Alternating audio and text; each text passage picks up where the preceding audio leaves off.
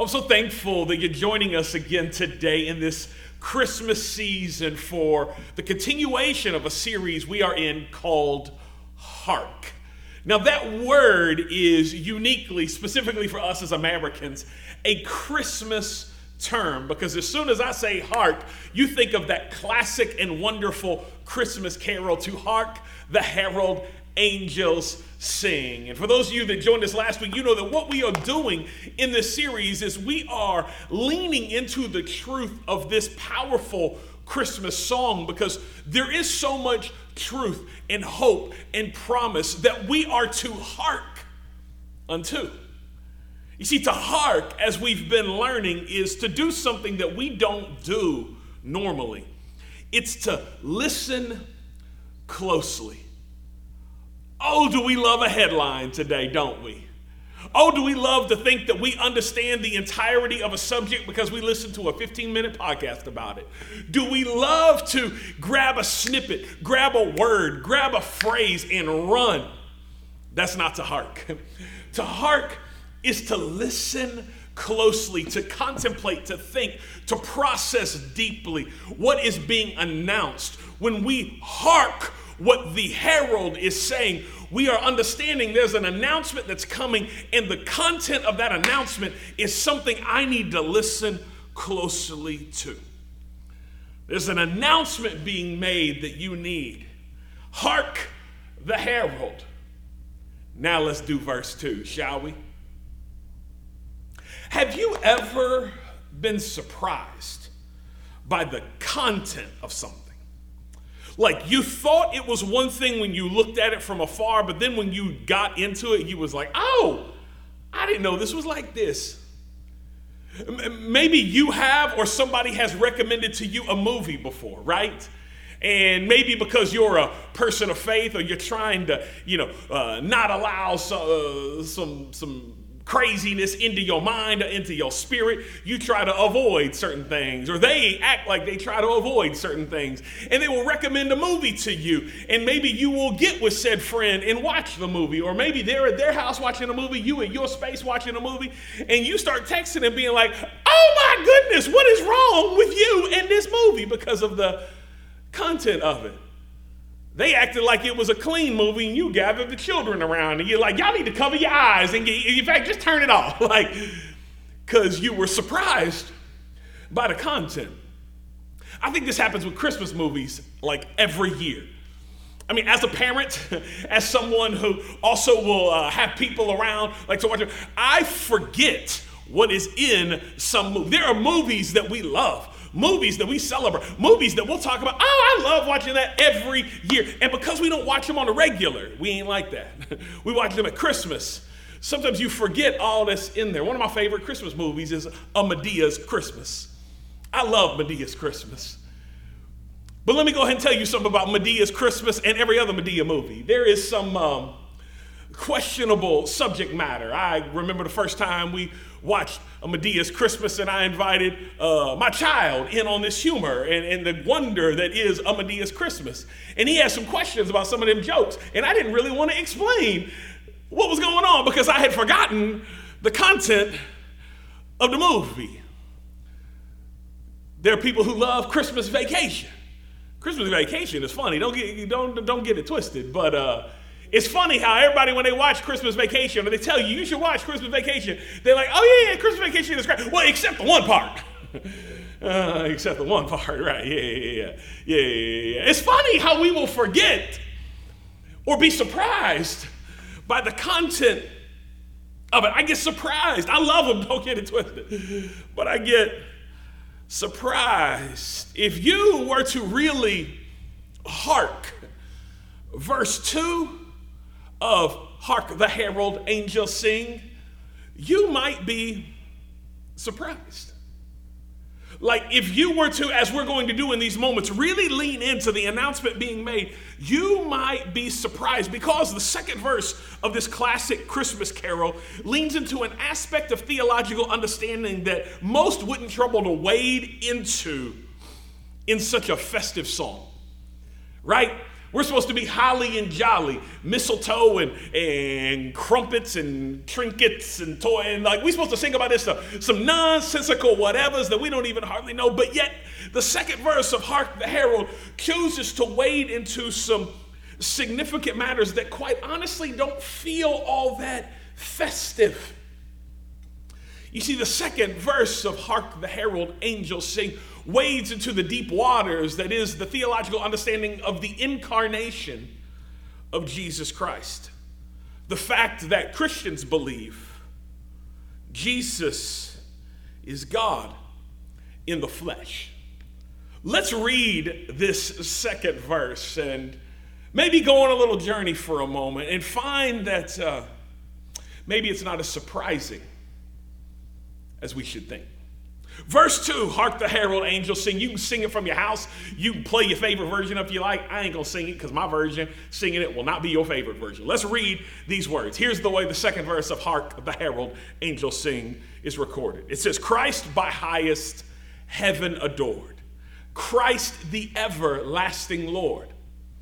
Late in time, behold him come, offspring of a virgin's womb. Veiled in flesh, the Godhead see. Hail the incarnate deity. Pleased with man as man to dwell. Jesus our Emmanuel. Hark the herald angels sing.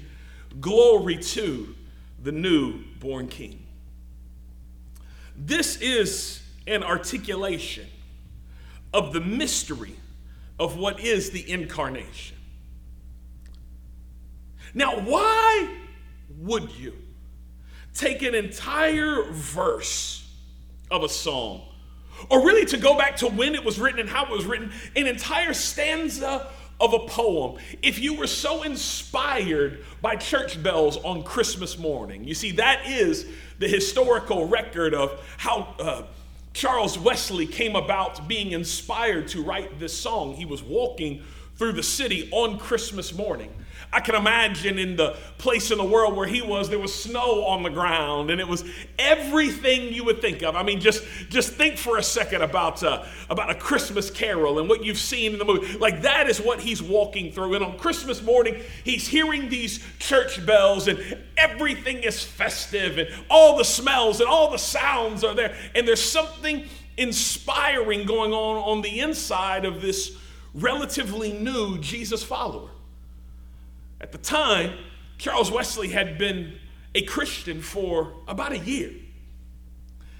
But yet he was an artist, a poet, one who would end up writing thousands of songs. And he was inspired on this Christmas morning with all of its festivities and all of its arrangements, all of its sights and smells, to yes pen, hark the herald angels sing. Glory to the newborn. Peace on earth, that we rock with. But why take an entire stanza, an entire paragraph, an entire verse, and communicate such a weighty theological idea? The incarnation of Jesus, considering when most of us approach Christmas and the Christmas season, we are more concerned about our felt needs. We're more concerned about the things that we see and the things that we want and the things that we can. And that was true a few hundred years ago when he was penning these words. We're concerned with having our felt needs met, and understanding the incarnation of Jesus Christ doesn't seem to meet that need. But what if it does? What if understanding the incarnation of Jesus is the first step to being able to grasp this personal and weighty and walk with you every day of your life thought that God gets you? What do I mean, though, by incarnation? I don't mean to use words. Those of you who are regulars at Believing, or maybe you've listened to sermons here, we don't use words just for the sake of using words. We don't try to drown people in knowledge and try to sound smart on a sermon but not make it make sense. What do we mean by incarnation? What we mean very simply is this: that Jesus is God in the flesh. That Jesus is truly and fully God. Divinity flows through him totally and completely. But Jesus is truly and completely flesh, human. It's not a 50-50 proposition. It's not there's a lot of God and a lot of human. There's a lot of divinity and a lot of humanity within. No. It's not when these powers combine and all of a sudden, no. Fully God, fully man. Completely both. The gospel writer John puts this so eloquently and so beautifully as he begins his gospel record of Jesus's life. He starts in John chapter 1, verse 1, stating it this way. He says, in the beginning was the Word. Now, as he refers to Word here, he is referring to Jesus, although it'll be a little later that he connects the dots that Word means. But in the beginning was the Word. In the beginning was Jesus, as he is saying. And the Word was with God. And the Word was God. He was with God in the beginning. All things were created through him, through Jesus. And apart from him, not one thing was created that has been created. There is nothing that has been formed, nothing that's been shaped or fashioned that Jesus was not involved in. In him was life, and that life was the light of men. The light shines in the darkness, and yet the darkness did not overcome it. Verse 14 says this. It says that the Word, Jesus, became flesh and dwelt among us. We observed his glory. Listen, the glory of the one and only Son from the Father, full of grace and truth. When I say that this stanza, this verse, is about the incarnation of Jesus, this is what I'm talking about. When I say that we believe that Jesus was fully God and fully man, that is his incarnation on display, as John reveals it. To clarify even further, so that you don't water down or layer down what I'm saying, please understand and do not miss this. When we talk about Jesus, you need to understand that Jesus is God. That's why we don't just worship some abstract being called God. Jesus is God. He's not a prophet. Some people like to limit and confine Jesus to the prophetic role that he occupied. Did he prophesy? Did he function as a prophet? Did he fulfill prophecy? Absolutely. But Jesus is far more than a prophet, because if you confine him just to being a prophet, you could find yourself in many other religions. Islam believes Jesus was a prophet, believes he is one of the great prophets like Moses and David and Muhammad. But Jesus is much more than a prophet. Some people believe that Jesus is a teacher. No, Jesus is not a teacher. Although he taught, and some of his teachings, some of his most famous ones, are recorded in these gospel accounts that we read and study. The New Testament is filled with the teachings and the understandings of Jesus. His parables are famous and even recited and recorded by people today who know nothing about God. His teachings are taken by people who simply want to be spiritual and will tell you should love your neighbor, or pick that log up out of your own eye before you come messing with my business. They love the teachings of Jesus, but following the teachings of Jesus or understanding the teachings of Jesus or limiting Jesus to simply being a teacher is to limit who he is. Because if you believe Jesus is a teacher, you may just be a spiritual person. You can be an atheist and believe Jesus is teacher. You can be an atheist, an agnostic, and believe that Jesus is teacher. People who believe that Jesus is teacher find themselves in Hinduism and Buddhism alike. That's why you cannot simply limit Jesus to being a prophet. You can't simply limit him to being a teacher. Jesus is not just another historical figure. Although it's his history, his life, that was so transformative and so powerful that it literally split time in two. It doesn't matter what you call it. People love to not call it BC and AD anymore, before Christ and after his death, Anno Domini. They love to to call it different things and put different labels on it. That's fine, put different labels on it. But when you do your research and you find out why time was split, it comes back to someone who is far greater than just a significant historical figure. He is more than that. The triune God, the eternally existent one, the one there when all of time began, was with God and was God, put on flesh while never abandoning his deity. Jesus is God. But why incarnate?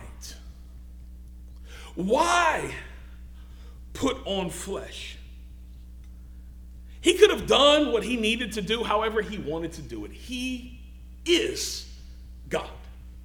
He was God from the beginning. In the beginning, Jesus.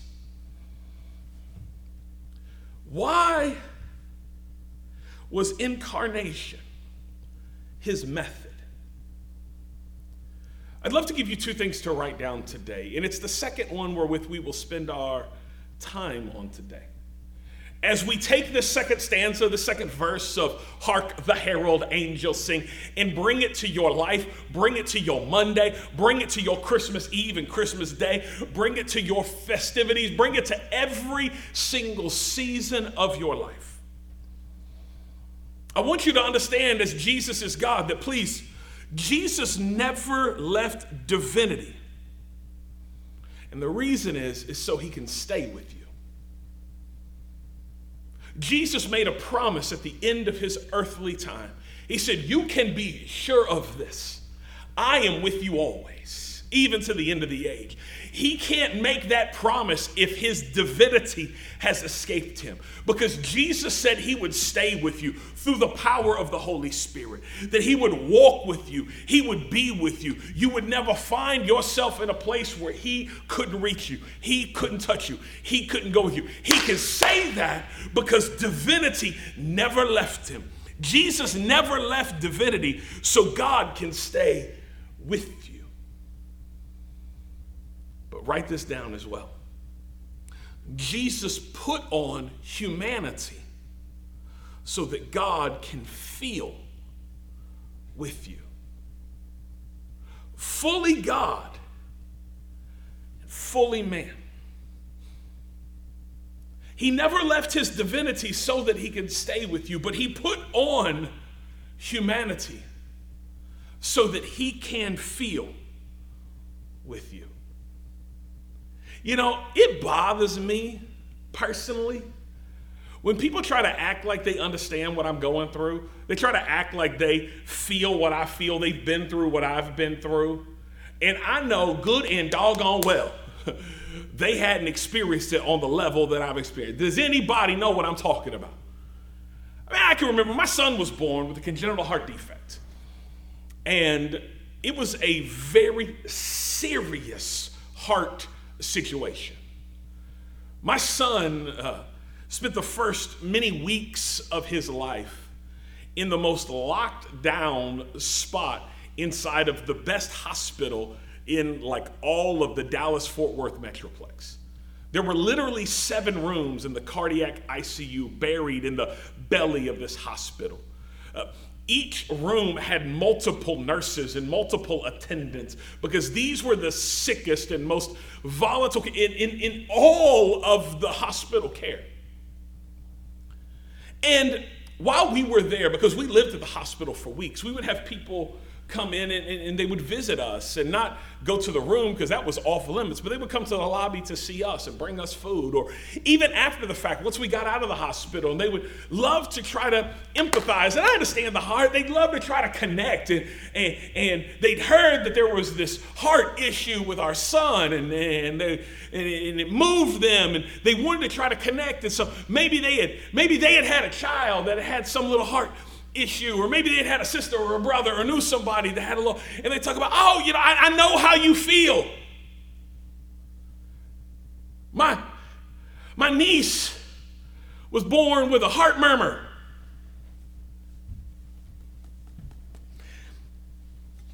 Now, I'm nice in those settings, but what I wanted to say about your little heart murmur, listen, I'm not diminishing the severity of a heart murmur.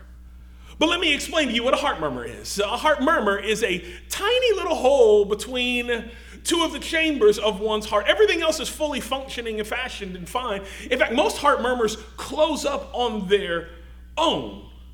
Heart murmurs can actually be something good for the development of one's heart because it allows the blood to flow a little more freely while some of the arteries and the capillaries, these things are fully forming as a child grows. There's nothing to worry about. I know as a parent, anytime anything is not 100% perfect, it's like, oh, so I get you. But please misunderstanding what we went through by the fact you had a niece with a heart murmur. Our baby boy started looking like a Smurf at 24 hours old, turned blue because there was no oxygen in the blood within his body. He didn't have a heart murmur with some little chambers, kind of got this tiny little microscopic almost hole between them.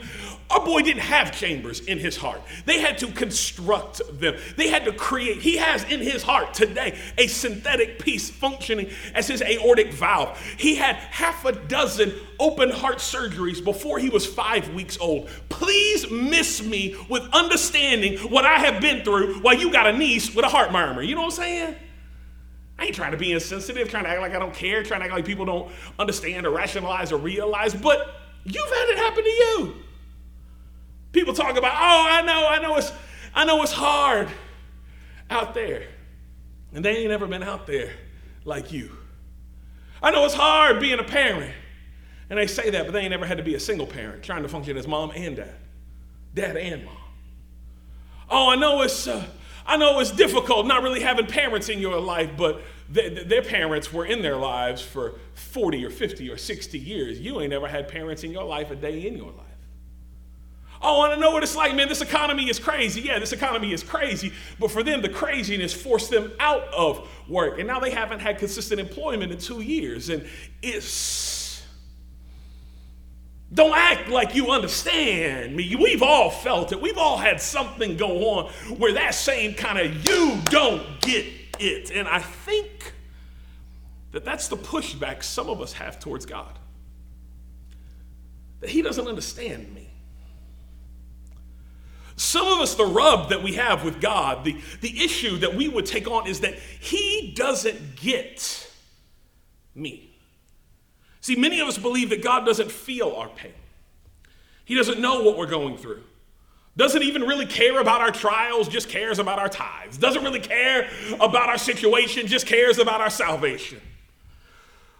He doesn't understand our longings. He doesn't understand the overwhelming nature of navigating the complexities of our life and the unraveling of our lives due to the consequences of the choices we make. He doesn't get us. That's the way some of us feel. Can I share with you a profound reality that connects us back to John 1 that's recorded by the writer in Hebrews? The book of Hebrews chapter 4, verses 14, 15, and 16 articulate these words to us. And my prayer is that these would begin to minister to you as we understand the significance for you, me, right here, right now, of the humanity of Jesus.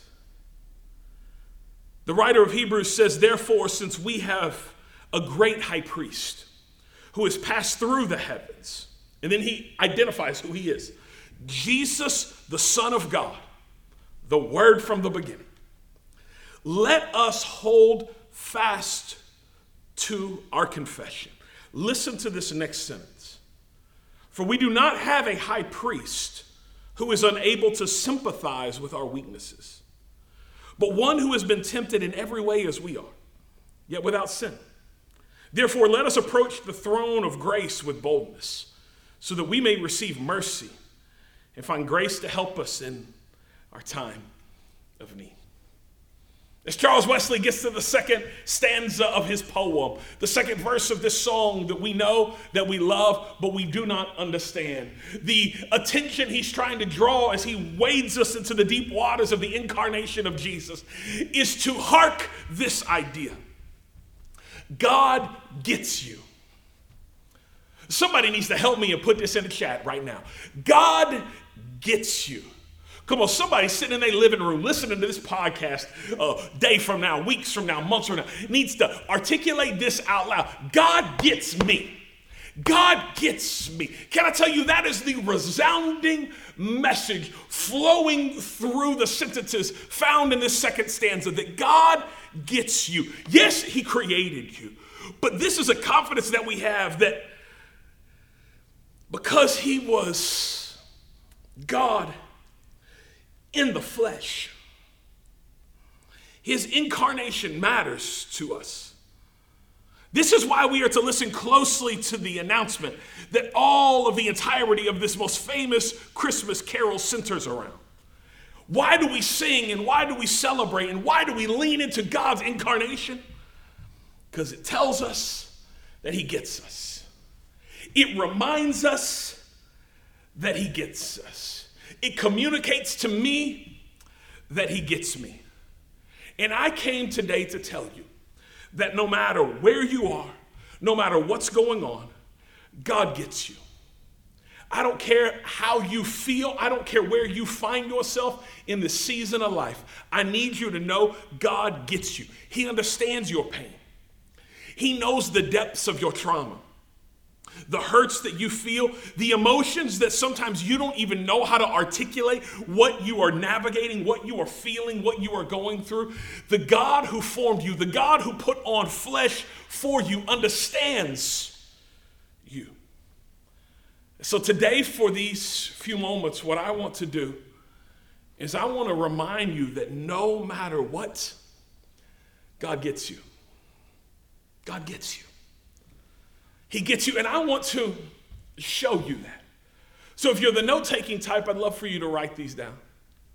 But some of you, I really believe, even in this moment, you're just going to simply need to drink this in for a few moments. It's not about notes. Notes will be available on our website. You can fill them in anytime you want, download them from there, get them filled in. It's available.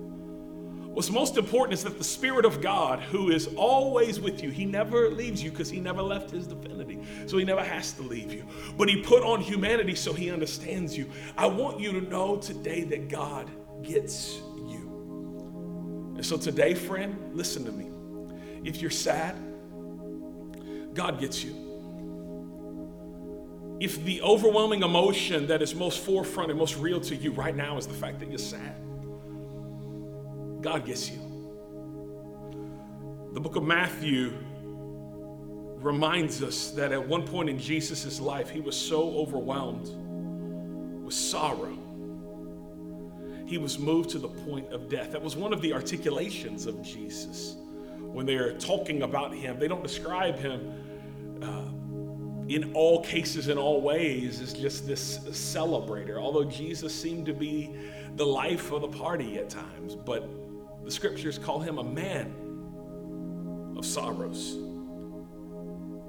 And this season has a way of bringing out sorrow and sadness in us in a significant way. Psychologists have found that people get sadder in general at Christmas.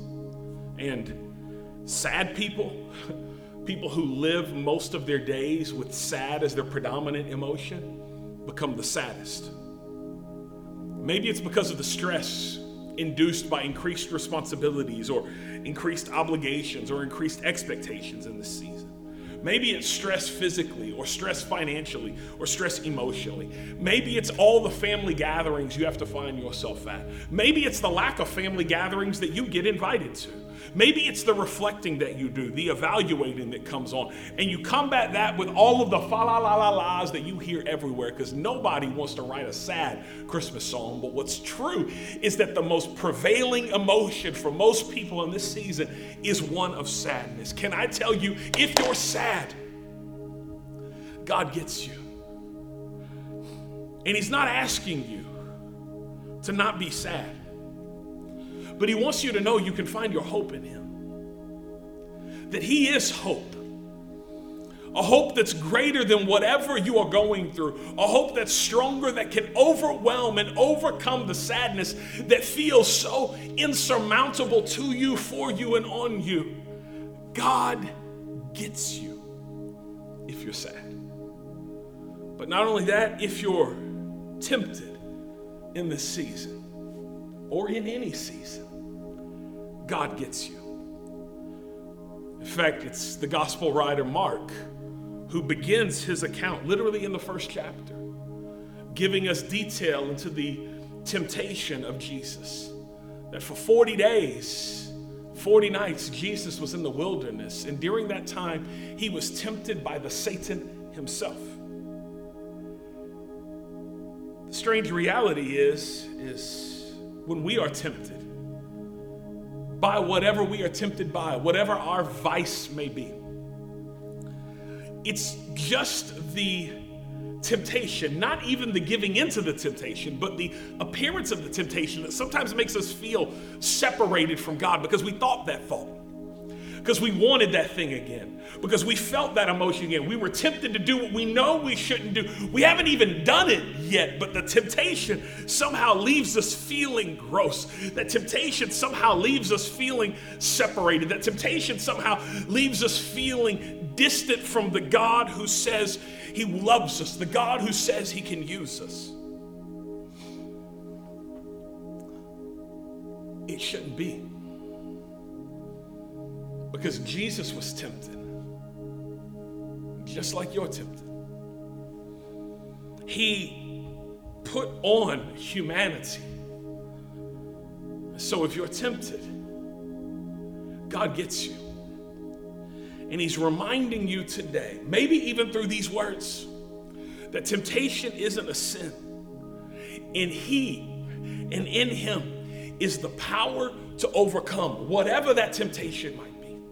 You don't have to give into your temptation. You don't have to be known as the person who the adjective that most people use to describe you really is the byproduct of you giving into the temptation that you continue trying to fight but always seems to win against you. You need to understand that God sees you. If you're tempted, God sees you. When that temptation haunts you in your mind, it haunts you to go, it haunts you to say, it causes you to want to do. God gets you. He's not far off from us, but in these moments, he's close to us. If you're sad, he gets you. If you're tempted, he gets you. Would you write this down? Or maybe just let it minister to your heart. If you're broke, God gets you. Matthew gives us this statement that Jesus made about his own financial life. He said, foxes have holes and birds of the air have nests, but the Son of Man has no place to lay his head.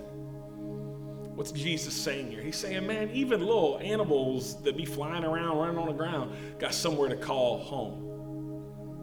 I have no home. You know, this season has a way of like putting the spotlight on what you don't have and what you can't afford. Right? Like all of the advertisements, all of the photos that you see on Instagram, on TikTok, on Facebook, all the stuff you be watching, people being able to, there's no way I could afford that. The toys that your kids are asking for, you're like, there ain't no way. The stuff that somehow in the algorithm has figured out that you're interested in, that just keeps presenting itself, no matter where you go, you on the internet, you searching for something, you on TikTok, you on Instagram, and it just keeps finding you, and you just want to yell at your phone, I can't afford you. This season has a way of shining that light real bright on what we can't get. Because we see what their party looks like and what's happening with their festivities. And some people even got so much money they be having the party and having the festivity and going on a trip too. And you're like, what? Because some of us just trying to keep the lights on, trying to make sure it can be warm in the house. Hard to put a bow on heat, but like when it's cold outside, it's neat. Some of us are struggling. Some of you right now, it's hard not to cry over what reality is. Listen, I get it. I get it. I think feel this on a greater level right now because as we're recording this, as you're watching this at Church Online, we have just opened and closed our Christmas Palooza registration for this year. It's amazing. We're going to serve nearly 2,000 kids this year, Christmas toys. And we opened our registration online on Thursday at 4 p.m. All the spots that we had were made available at 4 p.m. on Thursday. What I'm about to tell you is not an exaggeration. Please understand, this is not a preacher story, okay? I got receipts.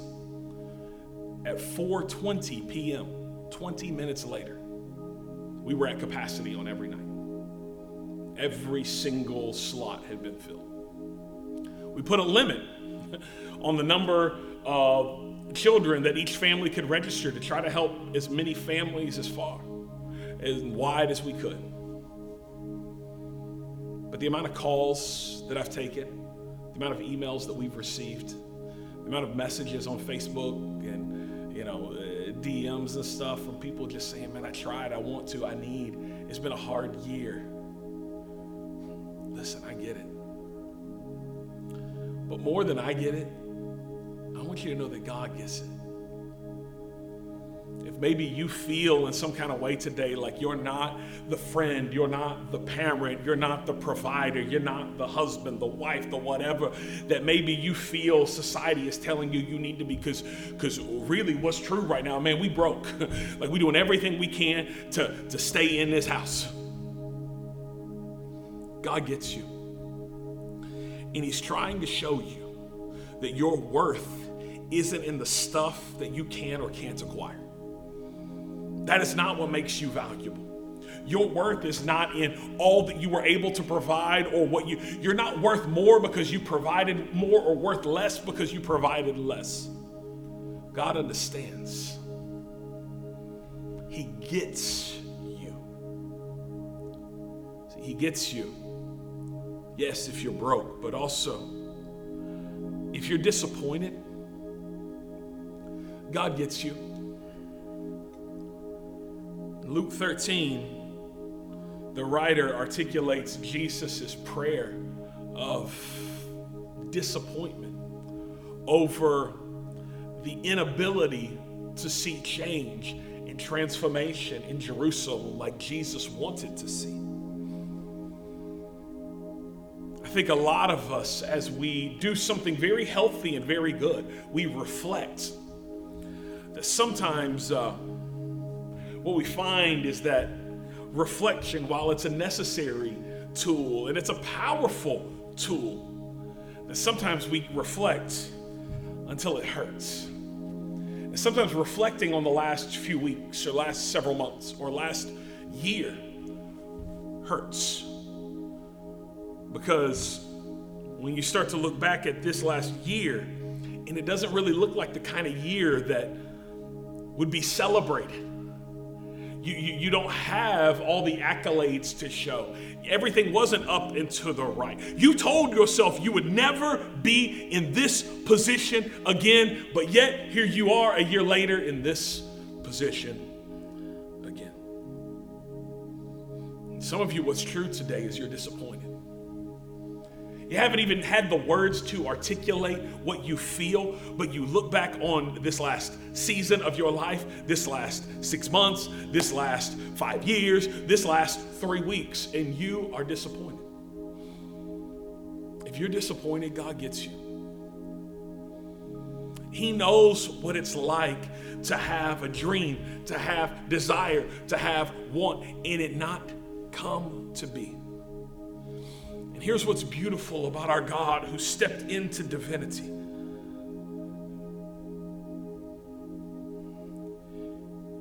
If you're in a low place, he can meet you there. I love the way the 23rd Psalm recounts it. It says that even if I walk through the valley of the shadow of death, you are with me. He gets you if you're disappointed. He gets you if you find yourself today in a low place. If you're tired, hear me. God gets you. If you are worn out and weak and exhausted from all that you have been doing, God gets you. John 4 communicates one of the great stories in Jesus' ministry, but it all started with Jesus being so tired he had to sit down on top of a well. He's like, I'm going to make myself a seat. I know this ain't what this is for, but I'm going to sit down because I am tired. You know, this time of year finds many of us pouring out in different ways. Some people that don't normally pour out. Some people that don't normally have people over to the house have people over to the house. Sometimes people who don't normally serve find themselves in a place where they're trying to serve. Hear me. It's a terrible place to pour out from empty, though. To try to pour and realize, I have nothing to offer. There's nothing in the can, nothing in the tank. I can't give anything. Can I tell you, if you're tired today, Jesus invites you to come and find rest for your soul. You think you need a nap, and you might, but you also need your soul to truly rest. I know everyone around you seems to be running, and everyone around you seems to be hustling, and everyone around you seems to be moving so quickly. But please understand, if you're tired, God gets you. He ain't need you to be Superman or Superwoman. He's the super. Isn't that what the supernatural even is? When we bring our natural and he puts his super on it. It's not about how much natural we bring, because in our weakness, he is strong. See, God gets you today if you're tired. And he can give your soul the rest it needs that will fuel you completely. God gets you. If you're rejected today, God gets you. John 6:66 tells us that from that time forward, many of his disciples turned their back on Jesus and did not follow him anymore. See, there was a time when Jesus was the greatest show in town. Jesus was the most popular everything, and all of these people came around Jesus. Then all of a sudden, Jesus started talking about the cost of discipleship, started talking about the work that God had called him to do, and the crowd thinned out a little bit. You know, we have a way of remembering every person who leaves our life, don't we? It's funny, we often lose count and don't take good record of those who come into our life. But anyone who walks away, anyone who abandons us, any friend that turns their back on us, any person that walked with us through a season or two, but now don't want to return any phone calls from us, we have a way of remembering those so clearly and heaping upon our shoulders the weight of that rejection. You know, I think about it too personally. People I used to see all the time, people I used to serve with, people I used to have over at the house all the time, people I used to spend these moments of the year with that now, like, they're not a part of my life. Whether it's because of distance or because of grievance, our relationship is fractured. When people who could have stood up didn't stand up for you, and it leaves you feeling rejected, wondering, do I matter? Am I worth anything? Listen, God gets you. And the scripture reminds us that he is going to be a friend that never leaves you no matter what, that sticks closer than a brother. He knows what it's like to have those who clapped and cheered for him to turn their back on him. He knows. So if you feel rejected today because your family ain't want nothing to do with you, if you feel rejected today because your best friend from 6 months ago now won't return your call, if you feel rejected today because the company that you had served so faithfully for so long now said we no longer are in need of your services, if you feel rejected, please understand, God gets you. And finally today, if you're lonely, God gets you. Matthew 27 articulates words from a man hanging on a cross who may have experienced the most lonely moment any human has ever experienced, because fully God and fully man. But hanging on that cross, Jesus cries out, my God, why have you forsaken me? This time of year is supposed to be the most wonderful time of year, but for many of us, it's the loneliest time of year. Some of us, it's lonely because we have an empty house. Some of it's we feel lonely because we keep looking at those chairs at the dinner table that stay empty. nobody, it seems, ever even wants to sit in them. Some of us experience this loneliness, and we are in crowds of people. We're in rooms filled with people. We're in houses crammed with children and adults and elderly adults and everybody, and we're in rooms that are full, but we still feel all alone because we think nobody understands us. Nobody gets us. The truth is, those feelings of loneliness are real. And while it feels like no one understands you, while it feels like no one cares, here is the truth. God does. If you're lonely today, God gets you. And he's going to be with you. He's going to meet you even now. Friend, what I want you to know today, more than anything, through the articulation of this great theological idea as communicated to us in the second verse of HARK, the Herald, but reverberated throughout the scripture.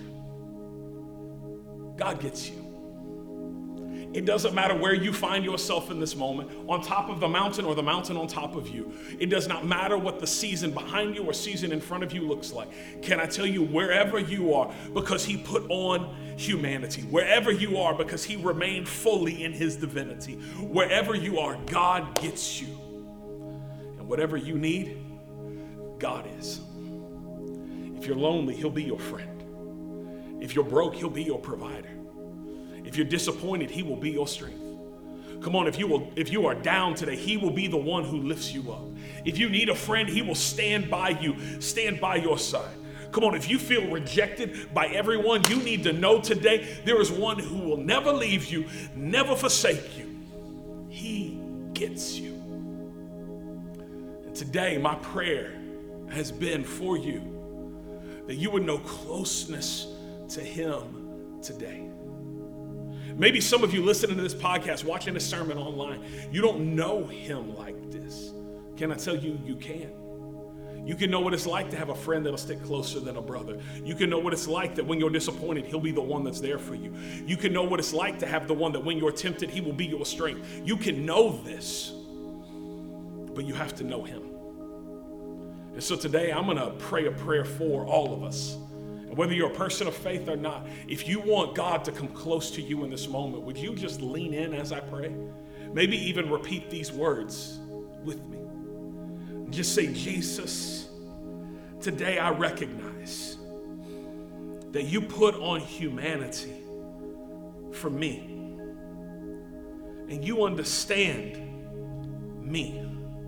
You understand what I'm going through. You understand this season of my life. And so be close to me now.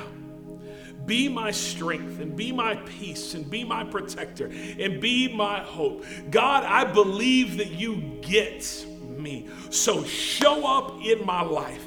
Be my peace and be my provision and be my strength and be my song. Be my hope in the morning and my confidence at night. Be all that I need because I know that you can be. God, I thank you for putting on humanity so that you could get me. I feel seen. I feel heard. But most importantly, I feel loved. So thank you for loving me. And thank you for getting me. I give you all the honor and I give you all the praise, Jesus. In your precious name I pray. And everybody said, amen.